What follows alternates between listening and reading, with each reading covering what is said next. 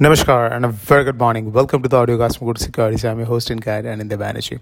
As global cues are looking slightly negative क्योंकि equity markets are trading in the red.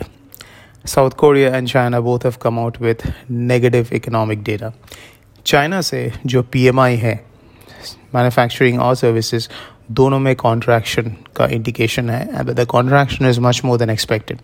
It is quite normal to see the Chinese economic data do badly क्योंकि वहाँ पे the COVID disruptions है and now the ongoing protests, but the contraction is much more than the market was anticipating. But उसका कोई impact at least Indian rupee में दिख नहीं रहा in the offshore market. USD/INR in the offshore is trading lower, 81.62.63 के आसपास है spot, which means a gap down open. But फिलहाल dollar rupee is stuck in a range. अगर देखा जाए for the past 10 days or so, 81.30 के नीचे ये sustain नहीं कर रहा है, 30.40 के नीचे, and at the same time 81, 85, 90 के ऊपर spot is not sustaining. So this 81.40 से 85 looks to be the range.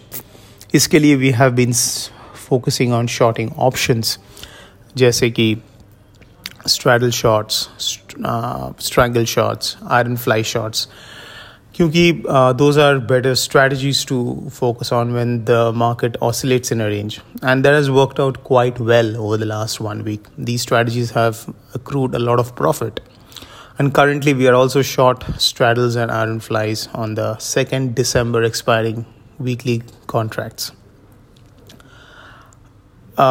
And we will continue to advocate it is better to focus on such strategies. Straddles better है आपका अगर high risk का ability है, और intraday आप अगर करना चाहते हो तो straddles is a better option.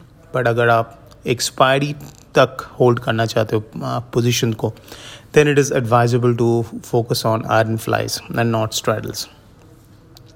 Strangles would be our third best option क्योंकि strangle में क्या है कि premium collected is lower and it takes time for sizable profits to accrue. But again, it will be a one of the option, but after straddles and iron fly.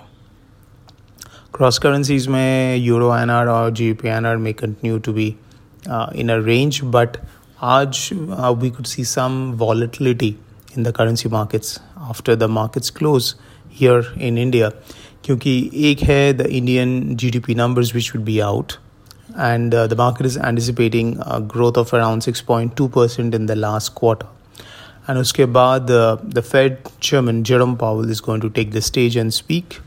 The market will focus कि कितना hawkish he says. Right now the expectation is that Fed is going to hike just 50 basis points mid-December. Whether after his speech those odds change or not will decide the impact on the currency market. So that will be one event we'll be keeping our eyes on. इसके अलावा over this week there are a number of high-profile economic data from US, and उसमें से सबसे important रहेगा US jobs report that is on Friday. So that's it, folks. This is Anindya Banerjee signing off. A fantastic day ahead.